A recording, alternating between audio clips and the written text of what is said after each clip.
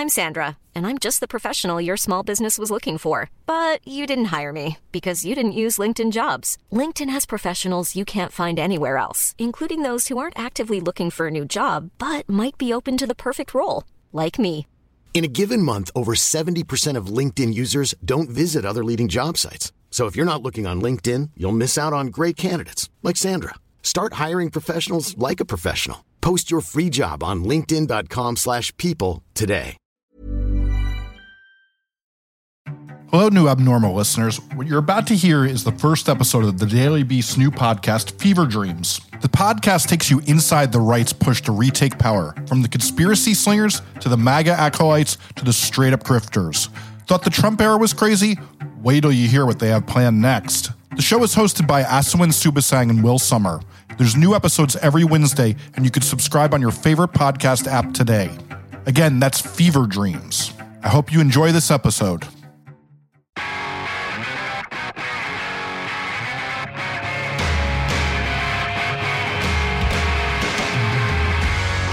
Hi guys, this is Aswin Subasang, but please call me Swin, and welcome to the Daily Beast's Fever Dreams. Hi, I'm Will Sommer, a politics reporter at the Daily Beast, where I dig into all the darkest recesses of American extremism and extremely online militants. I'm currently working on a book about QAnon and its disastrous impact on our society. I'm also a senior political reporter at the Beast and co-author of the book Sinking in the Swamp. I spent years covering the intersection of entertainment and politics.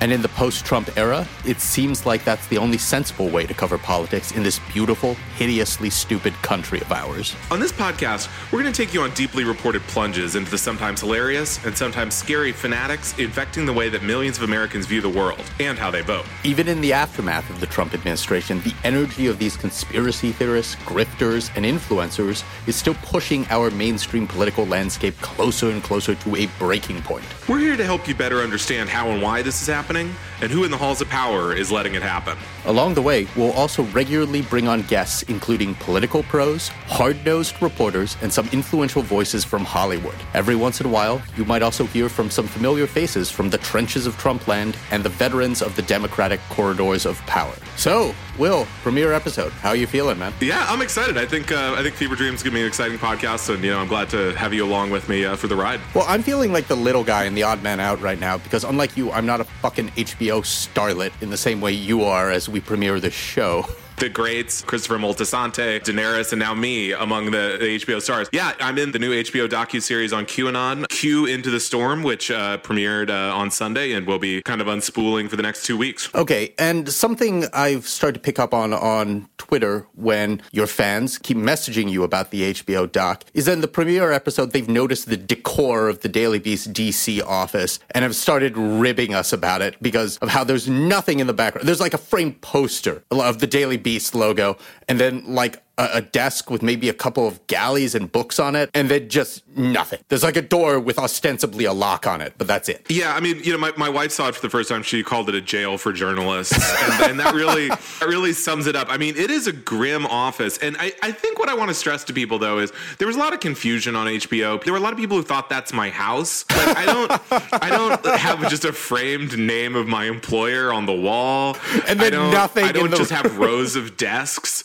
Like, there was just a lot of like, Will, you got to like up your game, man. I think in kind of the pandemic era with Room Raider and all this stuff, I think people really think that they're like, get some succulents in there. Like, they just forget that offices exist. Right. And look, people for extremely good reasons hate the stereotype of the classic media elite in DC, New York, Los Angeles, wherever. I would like to think that the general aesthetic of the Daily Beast DC office helps combat or try to put to rest any semblance of that kind of stereotype, because we are not fancy people in the office. People walk in and consider it a closet, even from people who don't have offices. And I've actually taken a great deal of pride in that in the several years I've worked at the Daily Beast. Hopefully the podcast catches on and we can afford ourselves a new office based on the podcast. Will, explain something to me. I remember a couple of years ago or a few years ago, whenever it was that they were first recording your interview for this then documentary to be, I remember I was in the Daily Beast DC office when you first came in a suit with a crew of a guy or a couple of guys trailing behind you with a big old camera and you telling me to get the hell out of the office. Did these guys really know what they were talking about? I've sat for a lot of kind of QAnon QAnon-related documentaries or interviews. And this guy, I would say, like, knows his stuff more than anybody. As people may see on the documentary, he goes on and gets like crazy access to a lot of kind of the key QAnon characters. No, I mean, it's been cool. When he did it, when he started it, I had no idea he was going to end up with HBO. I thought this was just some guy. I mean, it's a long time filming stuff. And so this may be reflected in how I appear in the video, which is not with a haircut. And so, there's a lot of people like, oh, Will, get a haircut. Well, rest assured, it's been 3 years and I got a haircut since then. I mean, he got crazy access to the people who I think are pretty good suspects to be currently behind QAnon, and in a way that, because he got to them so early in the growth of QAnon, these days, I mean, I just emailed one of them for an interview for my book, and they were just like, we're going to sue you immediately, like leave us out of the book. So they really have their guards up now, and so I think Cullen, I think it'll be an interesting documentary for people. Moving on for a second, I need to ask you for an update on something else that you've been deep on the weeds on. Tim Pool and the alleged kidnapped cat, or is it multiple cats? It's just one cat. Okay, explain what this is to a listener who just tuned in and is asking, why are we talking about a guy named Tim Pool? First of all, is that even his real name? And what is the deal with the cat? Yeah, I think it's his real name. I mean, Tim Pool is a character. He's kind of one of these guys that you might not be aware of if you're not really into right-wing YouTube, but he's a massive deal there. And so Tim Pool is this guy who used to work at Vice. He covered Occupy Wall Street, and he's one of these kind of like street reporter types, and he always wears a beanie. But his kind of more recent claim to fame in the Trump era and the post-Trump era is that he's like, I'm a liberal, but liberals are too crazy for me now, and I love Trump. And so people he's one of these, like, so many times in my mentions I get people saying like, even the liberal Tim Pool says this is wrong, or when I describe him as a right-wing personality, which he clearly is, they go, Tim Pool, right-wing? Hardly. He's been in the news. We have a story about him on the Daily Beast recently. So has he been trying to move in on Dave Rubin's territory? Is that his deal? I mean, I would say maybe that Dave Rubin would love to move in on Tim Pool's territory. I mean, I think this guy Tim Pool really has a racket going, and so he's been very successful. He's got this mansion out in Maryland. If you believe his aggrieved associates, he moved out there because he's afraid of Antifa, and he has a skate park in the mansion and kind of a rotating cast of buddies. His critics have called it his compound. So he's kind of this interesting character, but he recently had a falling out with his business partners that drew my attention. With the falling out of business partners, did the empire start to crumble, or is this more of a disgruntled associates or former associates thing? And what the hell is the deal with the cat? Yeah, so Tim Pool, so he has this YouTube show and it's very successful, but it's very opinion based, and it's sort of Tim Pool grabs whatever the social justice warrior outrage of the day is, and he talks about how mad it makes him and his audience. But a couple of years ago, he tried to launch a sort of a news network that eventually became called Scanner, and he raised $1 million from his fans, and he hired some other these kind of like street reporters. There's some people from Vice, and this was going to be kind of Tim Pool's news empire. It was going to have offices around the country, all this stuff. It was going to have like 50 employees. Do they ever break news ever? Well, no, because they basically don't exist right now. And so this is what happens is these Vice people, they sort of, tensions quickly rise with Tim Pool, and the Vice people, they start like investigating him, which traditionally is not something you do with your business partners. Well, I'm investigating editor-in-chief Noah Chapman right now in like a 3-part report. So. Yeah, I mean, my commitment to you and to the listeners' Fever Dreams is that I will never be investigating you, Swin. So there's kind of like a lot of weird stuff going on, but basically this relationship is fraying. And then on January 6th, one of these reporters is filming the riot, and there's a lot of Tim Pool's, frankly, buddies there, such as Alex Jones, and then some of the members of the Proud Boys, people he's interviewed, people he appears a little cozy with. And then one of his business partners tweets this thing that is meant to implicate Tim Pool in some elaborate scheme I wasn't able to verify. But Tim Pool apparently freaks out about it and demands that they all go to his compound and give some footage. So basically, this relationship falls apart. Now, stuck in the middle is a cat. And this reporter who was at the Capitol, her cat had been living at the compound while she was traveling. And basically, as this relationship falls apart, Tim Pool demands the footage back. He wants the equipment back. The cat is kind of stuck in the middle. And so there's this kind of months-long saga over getting the cat back. And so she alleges that he was effectively taking her cat hostage. What is the name of the cat? Female or male? The cat is Betsy, so it's a female cat. It's a white cat. And fortunately, the good news for listeners is that the cat is now safely at home. There was a whole operation. I mean, the police were called. I mean, it became a whole thing. I mean, Tim Pool counters that, the cat was just living at his house and he wanted to get the cat back to its owner. But I think the thing to keep an eye on here is that this Tim Pool business empire, at least this corner of it, is sort of continuing to fall apart amid these allegations. And I think, YouTube, right-wing YouTube, and Tim Pool and his associates are kind of an undercovered aspect of the right-wing media ecosystem. So hopefully we'll find out some more things. Okay, well, someone else you've been trailing recently is this someone who is a self-proclaimed Satanism expert who seems to think that he and his motley crew will be the silver bullet in realizing the Trump world election fraud, or quote-unquote election fraud dreams in Arizona, and thus hopefully making him president again by the summer, or something like that. In terms of alternate realities we're covering, tell me about this supposed Satanism expert. Basically, even Donald Trump, even most of his supporters have moved on from the idea that they're going to prove that there was this election fraud in 2020. But in Arizona, this dream lives on. And so it has become this real hotbed for exactly the kind of crazy characters, I love following and we love here on Fever Dreams. So the Arizona State Senate is controlled by Republicans. They're going to do a recount of ballots. Now, this is five months after the election. And one of the key characters in this recount, pushing this recount, is this guy who, Dr. Lyle Rapacki, and I put doctor there in quotation marks. There's a lot of question marks about that. And this is a guy who is this kind of right-wing operator in Arizona. And he's a fascinating character. He's weirdly influential with the state legislature. He's tied in with all these these Bundy types, these anti-government ranchers. But what really struck my mind was when his previous occupation was during the satanic panic in the 80s when, police were arresting all these daycare workers on these trumped up charges of abusing children in satanic rituals. Lyle was the guy telling the cops this was really going on. And he was saying, oh, God. And so he was like, these lawyers, these attorneys, they're all these doctors, they worship the devil, and this happens all over the country.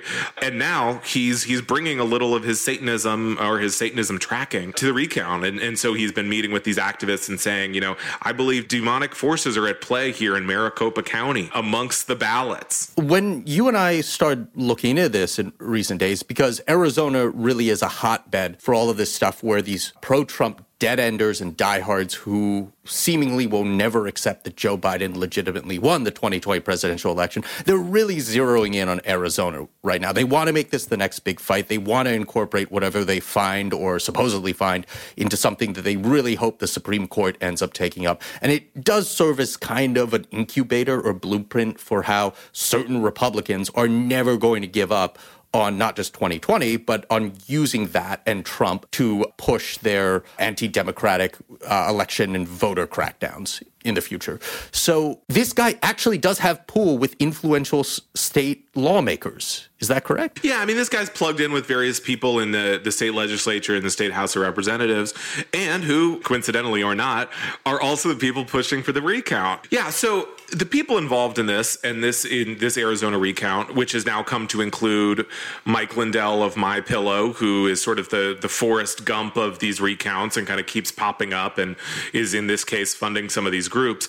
Some of these people, like Lindell, are convinced that Donald Trump is going to win office again, take office this summer. But I think if you pull the lens back here, what's going on is that Republicans need some shred of voter fraud evidence that they can then use to impose more voting restrictions. Obviously, they're already doing this elsewhere in the country without that. But what they're doing here in Arizona is they're doing this recount. But then if you look at who they want to be involved in the recount, right? So in this case, this Satanism guy who maybe does not have the most credibility, or they were looking to hire this very pro-Trump outfit that's been laughed out of other state recounts. It has this kind of imprimatur of officialness that you can then show your voters or hold up on Fox News. But really, when you dive into it, it's all these really bizarre characters, and it really just doesn't stand up to any scrutiny. Are they dumpster diving in Arizona right now? There was this weird thing about chicken coops. It really does get to the point where it starts getting beneath the dignity of people, reasonable people who actually want to parse this and litigate it. But the problem is it actually sort of is gaining steam. Yeah, I mean, look, for me, I think the sweet spot of a story for me is if it could be like a Coen Brothers movie, or it has that atmosphere. And for me, I mean, Arizona, right? So you have these kind of vigilante groups of people who connect on Facebook and say, well, let's go to the Board of Elections, and then they dive into the dumpsters and see what they can find. I mean, they have these pictures, and these are pictures put out by their group. These are meant to make them look good, of just this like old guy kind of just like digging around in the trash. And then they say, you know, we found the shredded ballots. Or there was a fire at a chicken farm owned by or connected to this guy who's opposed the recount. And they said, well, he probably put the ballots in there and set the fire. And then they go out to the farm and they smell the air and they say, this smells like burned ballot to me. So they're positing that burnt ballots have a very specific fume. That's right. In the way that, you know, let's say if the chickens had, you know, obviously a lot of chickens did die in this fire, but they say they can kind of like suss it out with their noses. And I mean, these are just just all the kind of just zany ideas that people are relying on to sort of keep this eternity, you know, this lie going that the election was stolen from Trump. And so, you know, I talked to the former chairman, this big Democratic bigwig in Maricopa County, and he was just like, you know, Arizona is just always in the news for these kind of zany things. And, you know, he obviously hopes they'll move on, but you know, based on my reporting, I don't think that is about to happen anytime soon. I'm trying to figure out what would actually be a one-to-one comparison on the Democratic side for something of this scale. It would be like Democratic or liberal activists in a certain state trying to get Medicaid expanded by enlisting the help of a fortune teller. Yeah, I mean, you know, you could look at like, I don't know, Jill Stein looking at the ballots in 2016. But again, you didn't have anything like that where it was like the state legislature was on board and all this kind of stuff. So, you know, look, I mean, if there's Democrats diving in dumpsters to, you know, let us know about it, you know, but I don't really see it. Right. And I think another reason that we're going to keep hearing more and more about this is because you mentioned Mike Lindell earlier, who was an on-again, off-again Trump advisor and the MyPillow magnate. And he told us for this story that whatever eventually ends up happening in a potential vote audit or recount or whatever, he wants to include that in an eventual lawsuit that he and his lawyers, according to him, are already working on. They want to get it before the Supreme Court. Obviously, other Trump or Trump-backed lawsuits that have to do with the 2020 election have already been consistently laughed out of court, including the U.S. Supreme Court, where there's a sizable conservative majority. If they are to be believed, it is apparent that they actually do have national plans for this. They've already been openly signaling that this is a dress rehearsal for something that they want to take farther in their next front in this war. And given how the Republican Party has been behaving on state levels and nationally during the end of the Trump era and now in the post-Trump era, it's unfortunately something that I don't believe can be automatically discounted. Yeah, I mean, you know, these are some zany characters for sure, but I do think that, I mean, this is all just kind of this just lays the groundwork, I think, for future sort of voter suppression efforts and future attempts to overturn future elections. Okay, something else we've been tracking recently, which was, in my opinion, all but predictable, even before the dust cleared on the day of January 6th, was that there would be this massive Republican effort to pretend or at least say that the MAGA riot was no big deal, that this big bloody melee was just a thing that happened. It could have been a parking ticket. And lo and behold, obviously one of the ringleaders of such a messaging effort has been none other than Marjorie Taylor Greene. Will, tell us a little bit more about that. Yeah, I mean, I've been fascinated by this effort, especially over the past couple weeks, to either downplay the riot or just act like it never happened. And so in this case, we got Marjorie Taylor Greene, obviously one-time QAnon supporter from Georgia, you know, now professional troll in the halls of Congress. And so over the weekend, you know, we've still got a lot of this fencing up around the Capitol. And so look, do they need all the fencing? Maybe not. But, you know, Marjorie Taylor Greene gets out there with the big sign. She has this big sign, puts it up, and it says Fort Pelosi. And, you know, then it's got some people kind of cowering behind the fence in the back on her sign. And I'm seeing a lot of the similar stuff from these right-wing blogs, and they're saying, why are all these fences up? And it's like, it's because of the riot. You know, they're just acting like, you know, it's like they were born on January 7th, and then they're just like, what is all this stuff for? And it's like, it's because your guys killed people.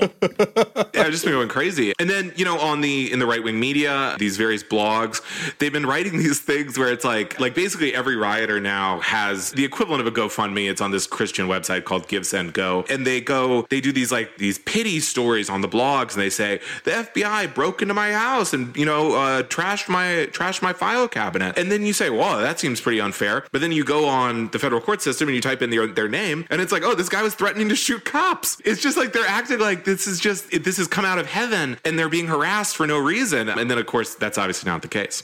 How many of these people do you actually think are committed to the cause, or do you think a lot of them are having this sort of whining reaction because they thought they could cosplay fascistic uprising and just get away with it, just like they do with anything else on the internet? Yeah, I mean, I think there was definitely a sense, on January 6th that you could, let's say, invade the Capitol in camo with your militia buddies. And then suddenly, now that the consequences are shaken out, I mean, everyone in these stories, it's always like, after the Trump speech, I was just trying to get some lunch, but then I followed the crowd. I thought I was going to Chipotle. And then suddenly we were in the Capitol. What happened? And then you look at the indictments, and these guys are just wearing like combat gear, and they're like talking on their walkie-talkies. And it's like, I didn't mean to break in. And so, there are just these stories, and it just very basic, like, well, yeah, I don't know. That's what happens when the FBI searches your house. It was like, there was one where this guy was like, I think he's like a power washer, and they tricked him, and they said there was this client. He thought he was meeting a client in his driveway, and then it was the FBI, and they arrested him. And it's like, well, yeah, you tried to overthrow the government, man. So there was this one that the Gateway pundit made a big deal about this. These people who had a farm, and the FBI arrested the guy because he was in the Oath Keepers and allegedly broke into the Capitol. And they said they let the donkeys loose. They kept the gate open, and so the donkeys escaped. And so you think, well, were any of the donkeys hurt? No, the donkeys were just rounded up again. I mean, this is not, you're not really jackbooted thugs here. People are raising hundreds of thousands of dollars each with their sob stories. And if I think about this is, yes, this is the most extreme and most darkly comical version of this impulse, but there has been this perspective among the mainstream Republican Party and Republican Party politicians, maybe even starting within less than 24 hours of the actual riot in January, to be like, we need to move on. We need to heal. Enough division, Joe Biden. Please stop trying to tag us, Republican politicians, with the riot every chance you get. They would not drop this for a second, for years, if not decades, if this happened on the other side in the exact same one-to-one context. It just blows my mind. It's like, you can't just move on from something like this. Right, totally. I mean, there is this sense of like, it's very rude of you to bring up the riot. And we're seeing this sort of play in a larger way in that, now they've dropped plans for sort of a 9/11 commission style investigation of the riot. Basically, the implication being that Republicans are not willing to play ball and just would be trying to obstruct it. So, I mean, that's all kind of what these minor attempts, whether it's Marjorie Taylor Greene kind of posing for a photo op in front of the fence, or all these blog posts, lamenting that people are facing legal consequences, it all kind of plays into our larger collective memory of the riot. Okay, but the donkeys were okay. The donkeys were okay. I mean, and honestly, I was like, oh, geez, like the donkey got run over? No. The donkey, and also, I mean, to be clear, my sense is this is about 3 donkeys in like a suburban neighborhood. I think they were probably I think it was just like they were walking down the street. They were in somebody's driveway. So I don't think this was like a Western, like the Stampede situation. And really, the people who are complaining the most are not the people who do appear to have wandered inside once the doors were busted. But, I mean, you look these people up, and it's just like, oh, this guy's in the Oath Keepers. He was on the chat where they were talking about breaking into the Capitol. So there it is, I guess. Well, for our first guest on this premiere episode of Fever Dreams, we are welcoming our dear friend Ike Barinholtz. Ike is a comedian actor who first danced his way into America's hearts and minds as a cast member on the Fox sketch comedy series Mad TV. In recent years, Ike has starred in such films as Blockers, The Neighbors franchise, The Hunt, Suicide Squad, as well as in TV series such as Bless the Hearts, Eastbound and Down, and The Mindy Project. He also wrote, directed, and starred in the 2018 political satire The Oath. On top of that, he's also active on Twitter at Ike Barinholtz, where you can find him tweeting about why Elizabeth Warren would have made such a fine president, and also why Mr. Potato Head should be summarily executed for being a TERF. Ike, welcome to Fever Dreams. Thank you guys for having me on your premiere episode, and I just wonder, How far down the list did you have to go? Well, it was the Bundy Ranch guys, Tom Hanks, Sure. Susan Sarandon, gender-neutral Mr. Potato Head, and then Ike Barinholtz. Any list I'm on with Eamon Bundy. I'm thrilled, so thank you, guys. I'm a big fan of both. Obviously, I know both of you guys. Will, I gotta tell you, I loved you're HBO's biggest star. Thank you. Yeah. Move over. Yeah. I was watching the QAnon documentary with my wife, and first of all, she was very disturbed that I knew a lot of these people. Like at one point, I go like, "Oh, there's Liz Crokin." She goes, "How the fuck do you know that? Like, why do you know that's not good?" The doc was so great because it included what is really, truly one of my favorite moments of the Trump presidency, which was when he was the Easter egg roll. Or in the context, the cue drop is like he will say the phrase "tip top" at some point, and like whatever. A week later, he's doing the Easter egg roll, and he's up on there with Melania and the Easter Bunny, and he's like, "Oh my God, it's such a great speech." He goes, all the people who have put in so much work at this great house behind me or building or whatever you want to call it, because frankly, it doesn't have a name, which is it's the White House. It's the most famous building in the world. And then he goes, and we keep it in tip-top shape. Some might say tippy-top shape. The whole time he's doing this, the Easter Bunny is right next to him in the shot, and he has this like shocked expression. It's a top 3 Trump speech, and quite frankly, a top 3 speech by any American president. It's like the dumbest vignette that was ever created by Stephen King when he was like on a dilaudid trip or something like that. Okay, before we get into the deep stuff and how the Trump era has affected your comedy and your art that you've been working on for the past few years, I want you to clear up something for me really quickly. I hope our listeners have this exact same question. Yes. I have wondered ever since I was a little boy, and I first saw it on VHS tapes for movies that we just rented, why does Hollywood fetishize the with or the and credit in intro and exit sequences? And I ask you specifically because I was just watching your new movie, the movie that you're in on Netflix, directed by Amy Poehler. It's called Moxie. And I kept waiting for your name in the intro credits. And I started thinking to myself, is Ike going to have one of those annoying and Ike Barinholtz credits? Yes. And you got a with. Yes. You didn't get an and. No. I think Marcia Gay Harden got an and. Yeah. Fuck her, man. That's not cool. I know. No, terrible.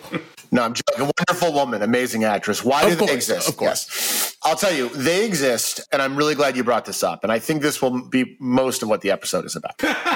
When you're an actor and you have got a part in a movie, your agents and manager, aka your team, are negotiating with the producers of the movie for certain perks. And those perks can be everything from, they want to make sure that, you have the same trailer as this other person. But credits is one of them. And you might have some actors who are like, why would I be the 5th name you see? I've been making movies for 20 years. And I'm in it more than the person who's number 2. So what the agents would say is, okay, so it's going to be with. So then it becomes like with Rob Schneider. And then someone maybe bigger gets another part and they've already given away the with. So that person would get the and. So then it's and Jim Brewer.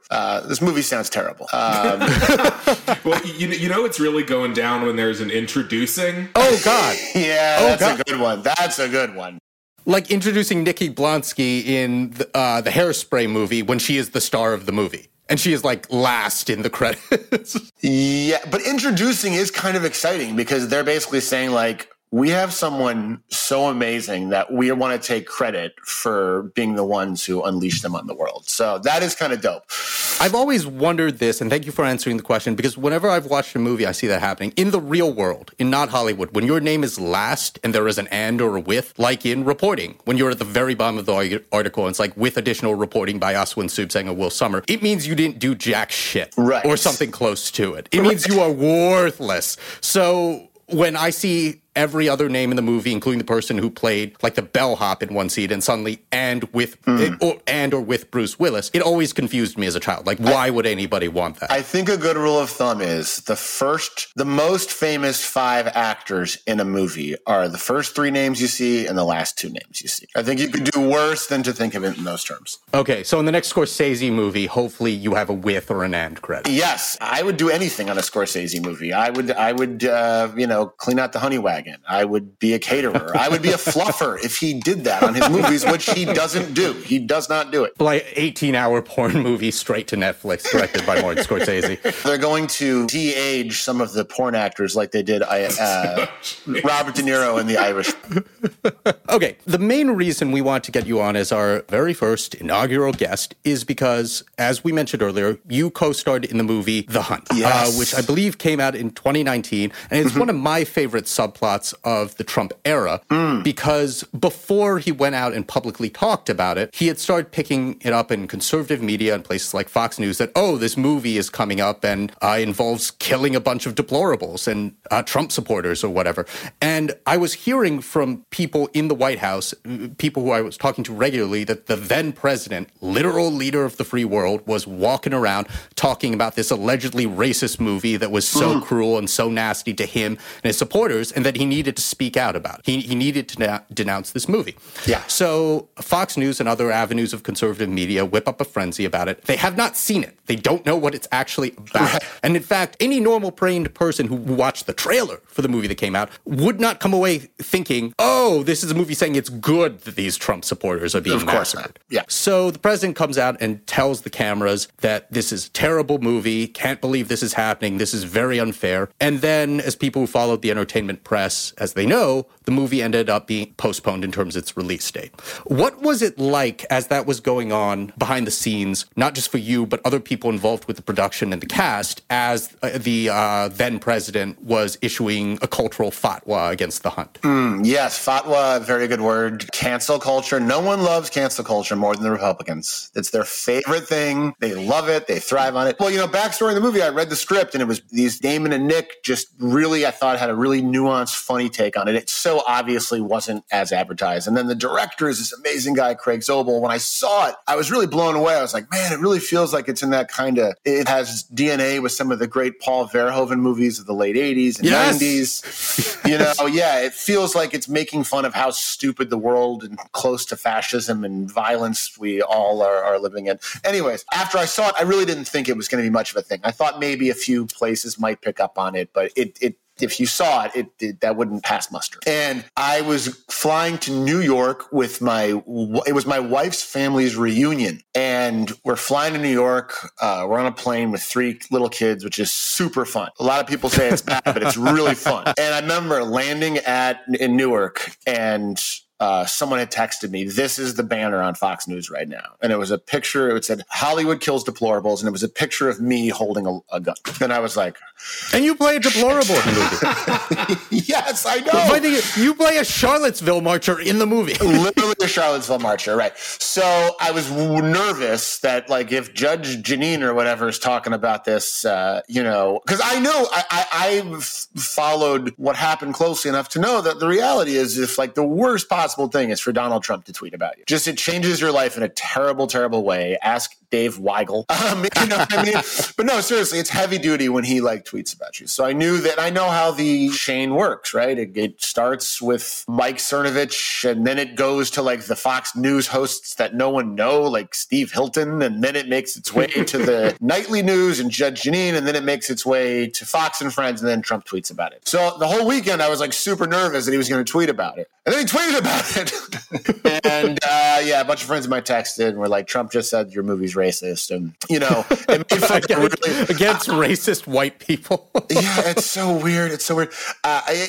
Donald Trump's super worried about racism too. But, like, it really made me a super present son-in-law and father that weekend. I would be like playing with the kids in the pool and be like, I have to go to the bathroom again, and then, like, sit on the toilet and read, like, MAGA Tim saying, holding a picture of a fish saying he was going to kill me. And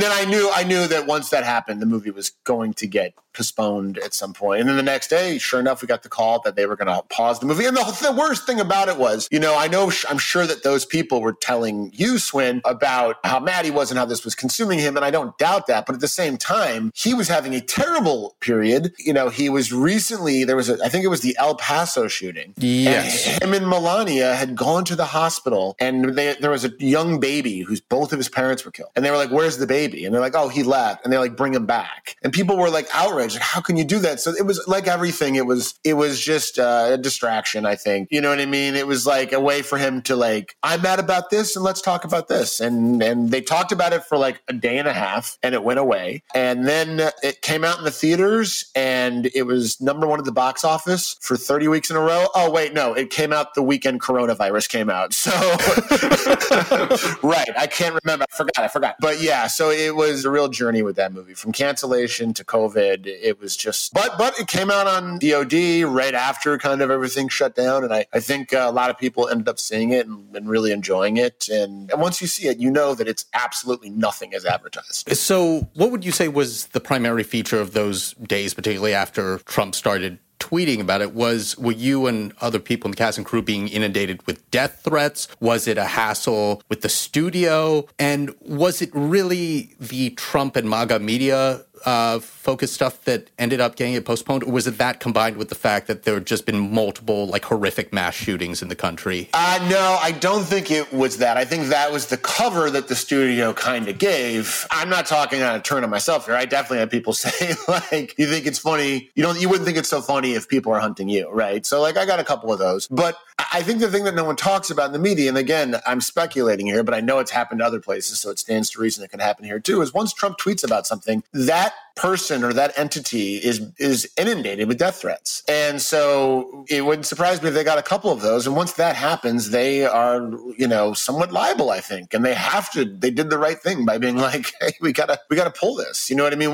What good is it to leave this out there knowing that, someone could come in with a long gun because they're so fired up by what the president said that something horrible could happen. So, there was a lot of texts going around, a lot of like, it ties up financial concerns. Maybe this person is in the movie and they get X, a bonus if it makes over X. So all of a sudden that all disappears and everything. And it just sucked because you knew it wasn't the case. It wasn't the reason they were all so mad and screaming at us and saying we were racist, which I still don't get, was unfounded. It was bullshit. So that made it all the more stressful. But it was a really stressful 3-4 days. And yeah, they love cancel culture. They love it. Had Trump in a past life ever tweeted or talked about something else you were involved with? Like, was he a Mad TV buff or anything like that? That would be great if he was like, Will Sasso Schwarzenegger's much better than Ike Barinholtz's. Sorry, Ike.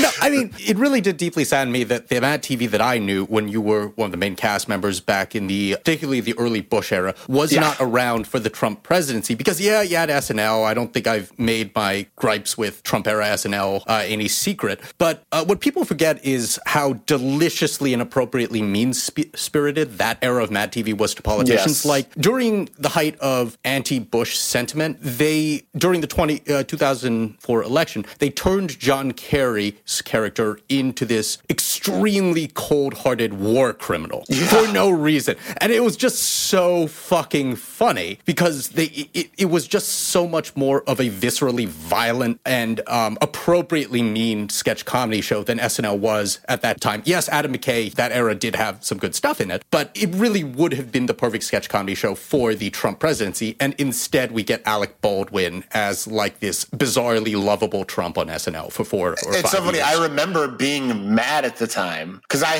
hated George W. Bush so much. And I didn't love John Kerry, but I was like, John Kerry's going to win. Okay, he's a war hero. And then we would do these sketches where Frank Caliendo was George Bush and he was dopey, likable, bouncy. And then Michael McDonald came out as John Kerry in the most horrific, embarrassing, cringe impression. And I remember thinking oh, fuck this. He's going to make him lose. The Mad TV voter block is going to swing it. Yeah, it would have been fun to see what Mad would have done during the Trump era. I can only imagine, I think Mad TV's whole kind of modus operandi was just heightened to 10. You know what I mean? Just get to 10 right away. So if I was running the show, I would, have him just literally in a diaper. You know what I mean? I would really try to to like lean into, because you want to go the other way. SNL did their thing. They went the kind of resistance porn and a little bit. Well, yeah. And they also just went more kind of standard normie takes on it, where it's like you could really do some crazy, but it is hard just because Trump himself was such a insane character. You know what I mean? Like, he was so beyond the pale. Like, every choice he always made was so odd that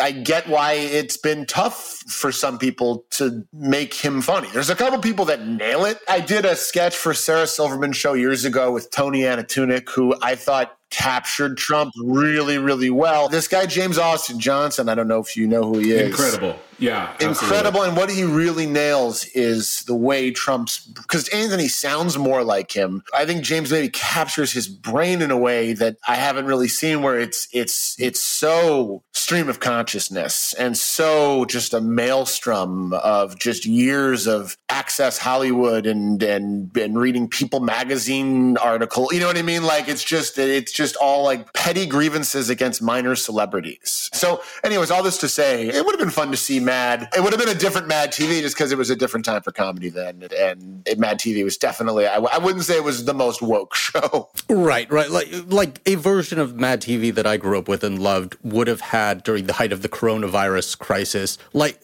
something I loved about Mad TV, especially as an idiot, like kid and teenager, was there was so much blood. There was so much blood and gore. It would have like Trump in a doctor's outfit during his pressers, just caked in blood and gore during like when coronavirus was just killing so many people. You and I have talked quite a bit over the past few years about Diamond and Silk. In fact, I think that's what brought you and me together as friends, because we bonded over intense love for this ridiculous pro-Trump sister duo. I'm a Diamond guy. Swin is a Silk boy. Yeah, I think Silk is underrated, man. Like, you need someone there playing backup. Chuck D needed Flavor Flav. Like, you need your hype man. You need someone to like pump you up. 1,000%. Okay, so besides them, who are the other oddities of the Trump era who you're starting to, at least in a purely mischievous cultural sense, miss? Oh, that's a great question. Oh, this is a really, really, really great question, Swin. Okay, because I will say, like, there were days in my life where I was like, I fucking hate Dan Bongino. And like, I will always hate him. And like, it's so funny. It's just like, they're all like the photo in Back to the Future. They just start disappearing and you don't think of them anymore. My favorite Trump oddities. Oh, this is a really, really, really good question. I really like Dan Scavino. He was the king. He was really the guy who ran the tweet. Anytime you saw a tweet that wasn't rife with typos and kind of was coherent, that was Scavino. I miss him. It was like three women who would sing songs that were like Deplorable Choir. The Deplorable Choir was a really good one.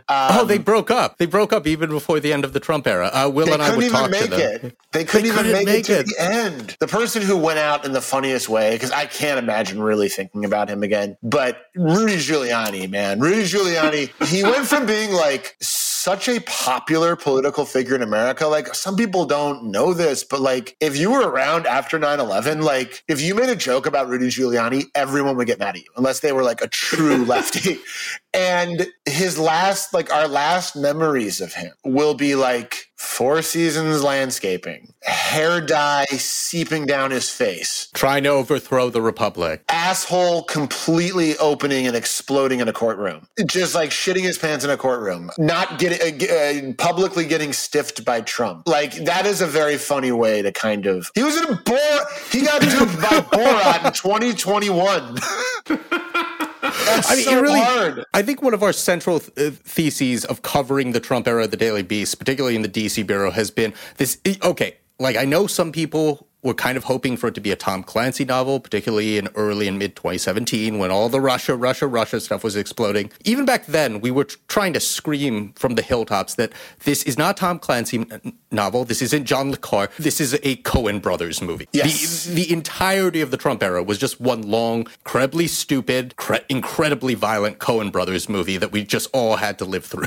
Yeah, it really was burn after reading. The whole thing had a very strong burn after reading feel to it. I thought I would miss a lot of these people and I would still be like checking up on them, but they really do just disappear from your brain, which is a good thing. It's funny that you bring up Burn After Reading because there was a somewhat central or semi-central figure in the Mueller probe. I unfortunately can't say their name here, but when I was just talking to the guy in, I think it was 2017 or 2018, they would say that, and they were someone who was being looked into by the feds. Their response was, if you want to understand any of this shit, man, you gotta watch the movie Burn After Reading. Oh my God. Oh my God. So at least there's something to say about the self-awareness there. But anyway. If you want to learn how the insides of the White House work, you have to watch Step Brothers. Yes! It won't make sense. 1,000%. Ike, I know you gotta get running. Thank you so much for your time, man. This was a lot of fun. Come back anytime and keep tweeting through it. You guys, best of luck. I'm a huge fan of both of yours, even after this. And Quality sleep is essential. That's why the Sleep Number Smart Bed is designed for your ever-evolving sleep needs. Need a bed that's firmer or softer on either side? Helps you sleep at a comfortable temperature? Sleep Number Smart Beds let you individualize your comfort, so you sleep better together. J.D. Power ranks Sleep Number number 1 in customer satisfaction with mattresses purchased in-store. And now, save 50% on the Sleep Number Limited Edition Smart Bed for a limited time. For J.D. Power 2023 award information, visit jdpower.com/awards. Only at a Sleep Number store or sleepnumber.com. Hey, it's Ryan Reynolds, and I'm here with Keith, co-star of my upcoming film, If, only in theaters May 17th. Do you want to tell people the big news? All right, I'll do it. Sign up now and you'll get unlimited for $15 a month and 6 months of Paramount Plus Essential Plan on us. MintMobile.com/switch. Upfront payment of $45 equivalent to $15 per month. Unlimited over 40 gigabytes per month. Face lower speeds. Videos at 480p. Active Mint customers by 531.24 get 6 months of Paramount Plus Essential Plan. Auto renews after 6 months. Offer ends May 31st, 2024. Separate Paramount Plus registration required. Terms and conditions apply if rated PG. This show is sponsored by BetterHelp. You know, there's something I've really been needing to get off of my chest lately, which is that everyone and their mother should listen to the Andre 3000 album because it lifts my spirits on a regular basis, 1000%. We all carry around different problems, big and small, and let's be honest, when we keep them bottled up, it can start to affect us negatively. That's where therapy comes in. It's like this safe space where you can unload all those burdens and start figuring out how to work through whatever's weighing you down. Therapy can make a difference. I know this from firsthand experience, and it's not just for those who've experienced major trauma. It's for anyone who wants to improve their mental well-being. Therapy can help you learn coping skills. It can teach you how to set better boundaries, and it can make you be a better version of yourself. If you're considering therapy, why not give BetterHelp a try? It's entirely online, which means it's convenient, flexible, and fits into your schedule seamlessly. Plus, getting started is as easy as filling out a brief questionnaire to get matched with a licensed therapist. And the best part? You can switch therapists anytime at no additional charge. So why wait? Take that first step towards a happier, healthier you with BetterHelp. Get it off your chest with BetterHelp. Visit BetterHelp.com/thenewabnormal today to get 10% off your first month. That's BetterHelp, HELP.com/thenewabnormal.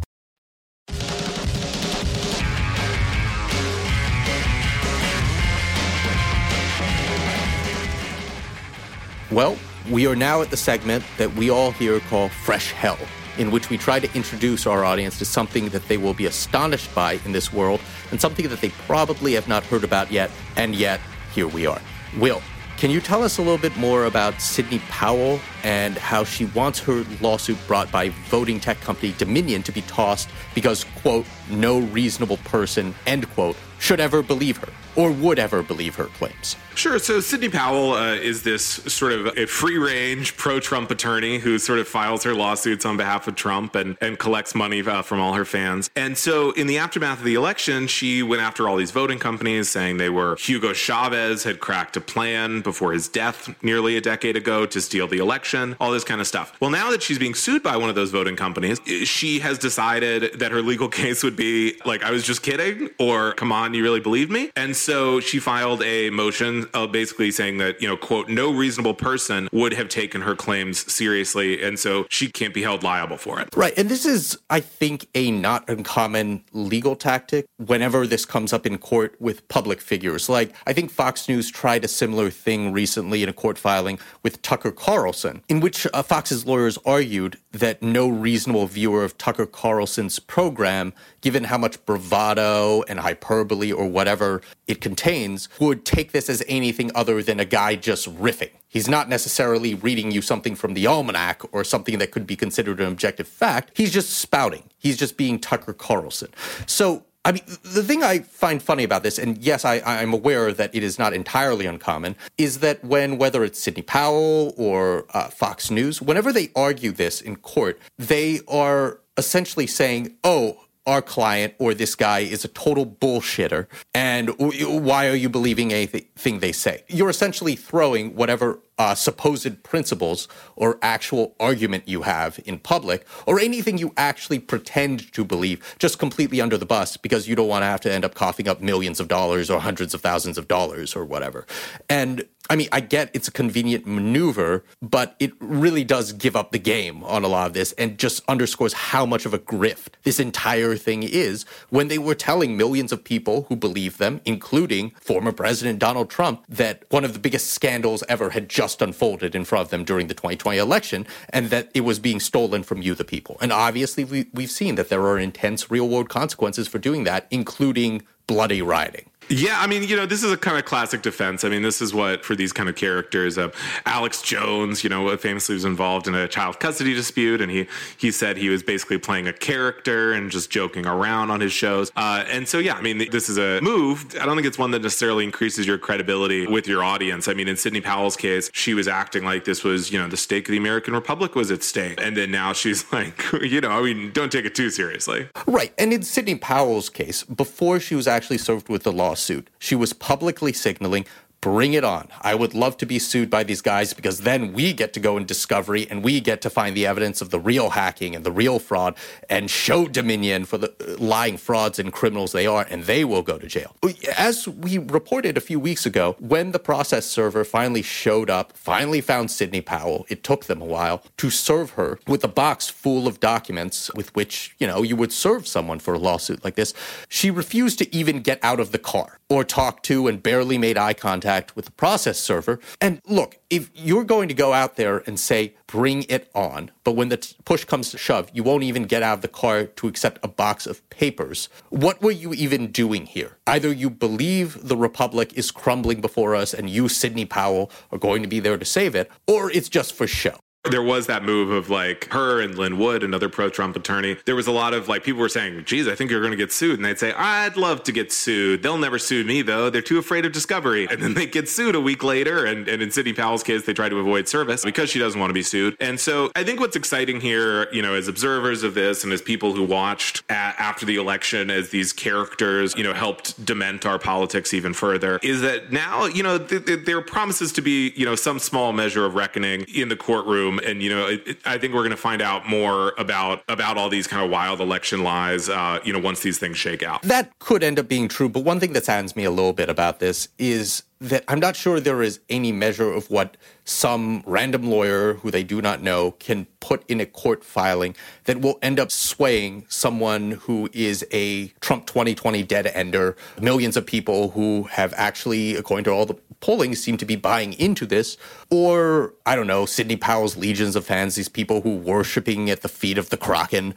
And there's been so many times where little bits and pieces of reality have been offered up to subvert what these people at least say they actually believe, and it has not made a dent. I don't think that Sidney Powell, even arguing in court, like no reasonable person could actually believe this, will actually have any more of an impact with these people because they have already made clear that people like Sidney Powell are targeting millions upon millions of suckers in this country. people who are willing to buy anything, people who are willing to trust the wallet inspector if they're walking down the street. I just am skeptical that this could end up producing a turn in that, because I think we're at the point of no return. But maybe that's just my cynicism bleeding out a little bit too much. Oh, no. I mean, these people are going to believe it for the rest of their lives. I mean, like, whatever Sidney Powell says, it is easy to forget now what, like, a cult of personality Sidney Powell on her own built up with the endless promises of the Kraken. I mean, people were talking, they wanted her to run for president, or they wanted Trump to make her vice president. I mean, she was just a huge deal for these people. And there's a lot of ways you can kind of get around this in your head. You basically, either they ditch Sidney Powell and say, well, what she taught us was true. Or, you just say, well, Sidney Powell's got to do that because the darn deep state controls the judges. And so she's got to get around it that way. But, nevertheless, they still believe her claims. So I think, obviously, we saw some Kraken flags on January 6th, all these Trump riots. What I loved about it was when people say, where's the Kraken? Where's the Kraken? And then she'd say, oh, remember that thing from a couple weeks ago that no one noticed? Yeah, that was the Kraken, some affidavit. And it's like, or then she claimed she was the Kraken. So I think the Kraken remains.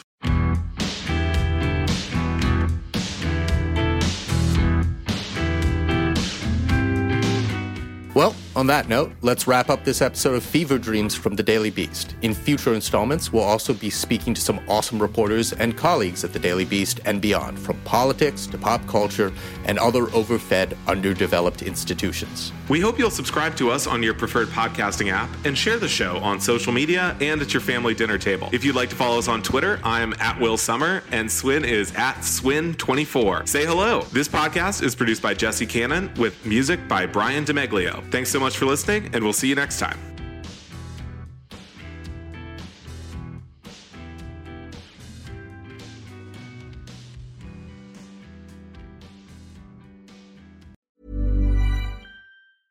Even when we're on a budget, we still deserve nice things.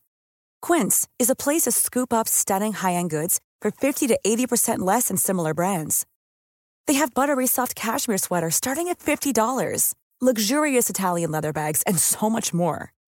Plus, Quince only works with factories that use safe, ethical, and responsible manufacturing. Get the high-end goods you'll love without the high price tag with Quince. Go to quince.com/style for free shipping and 365-day returns.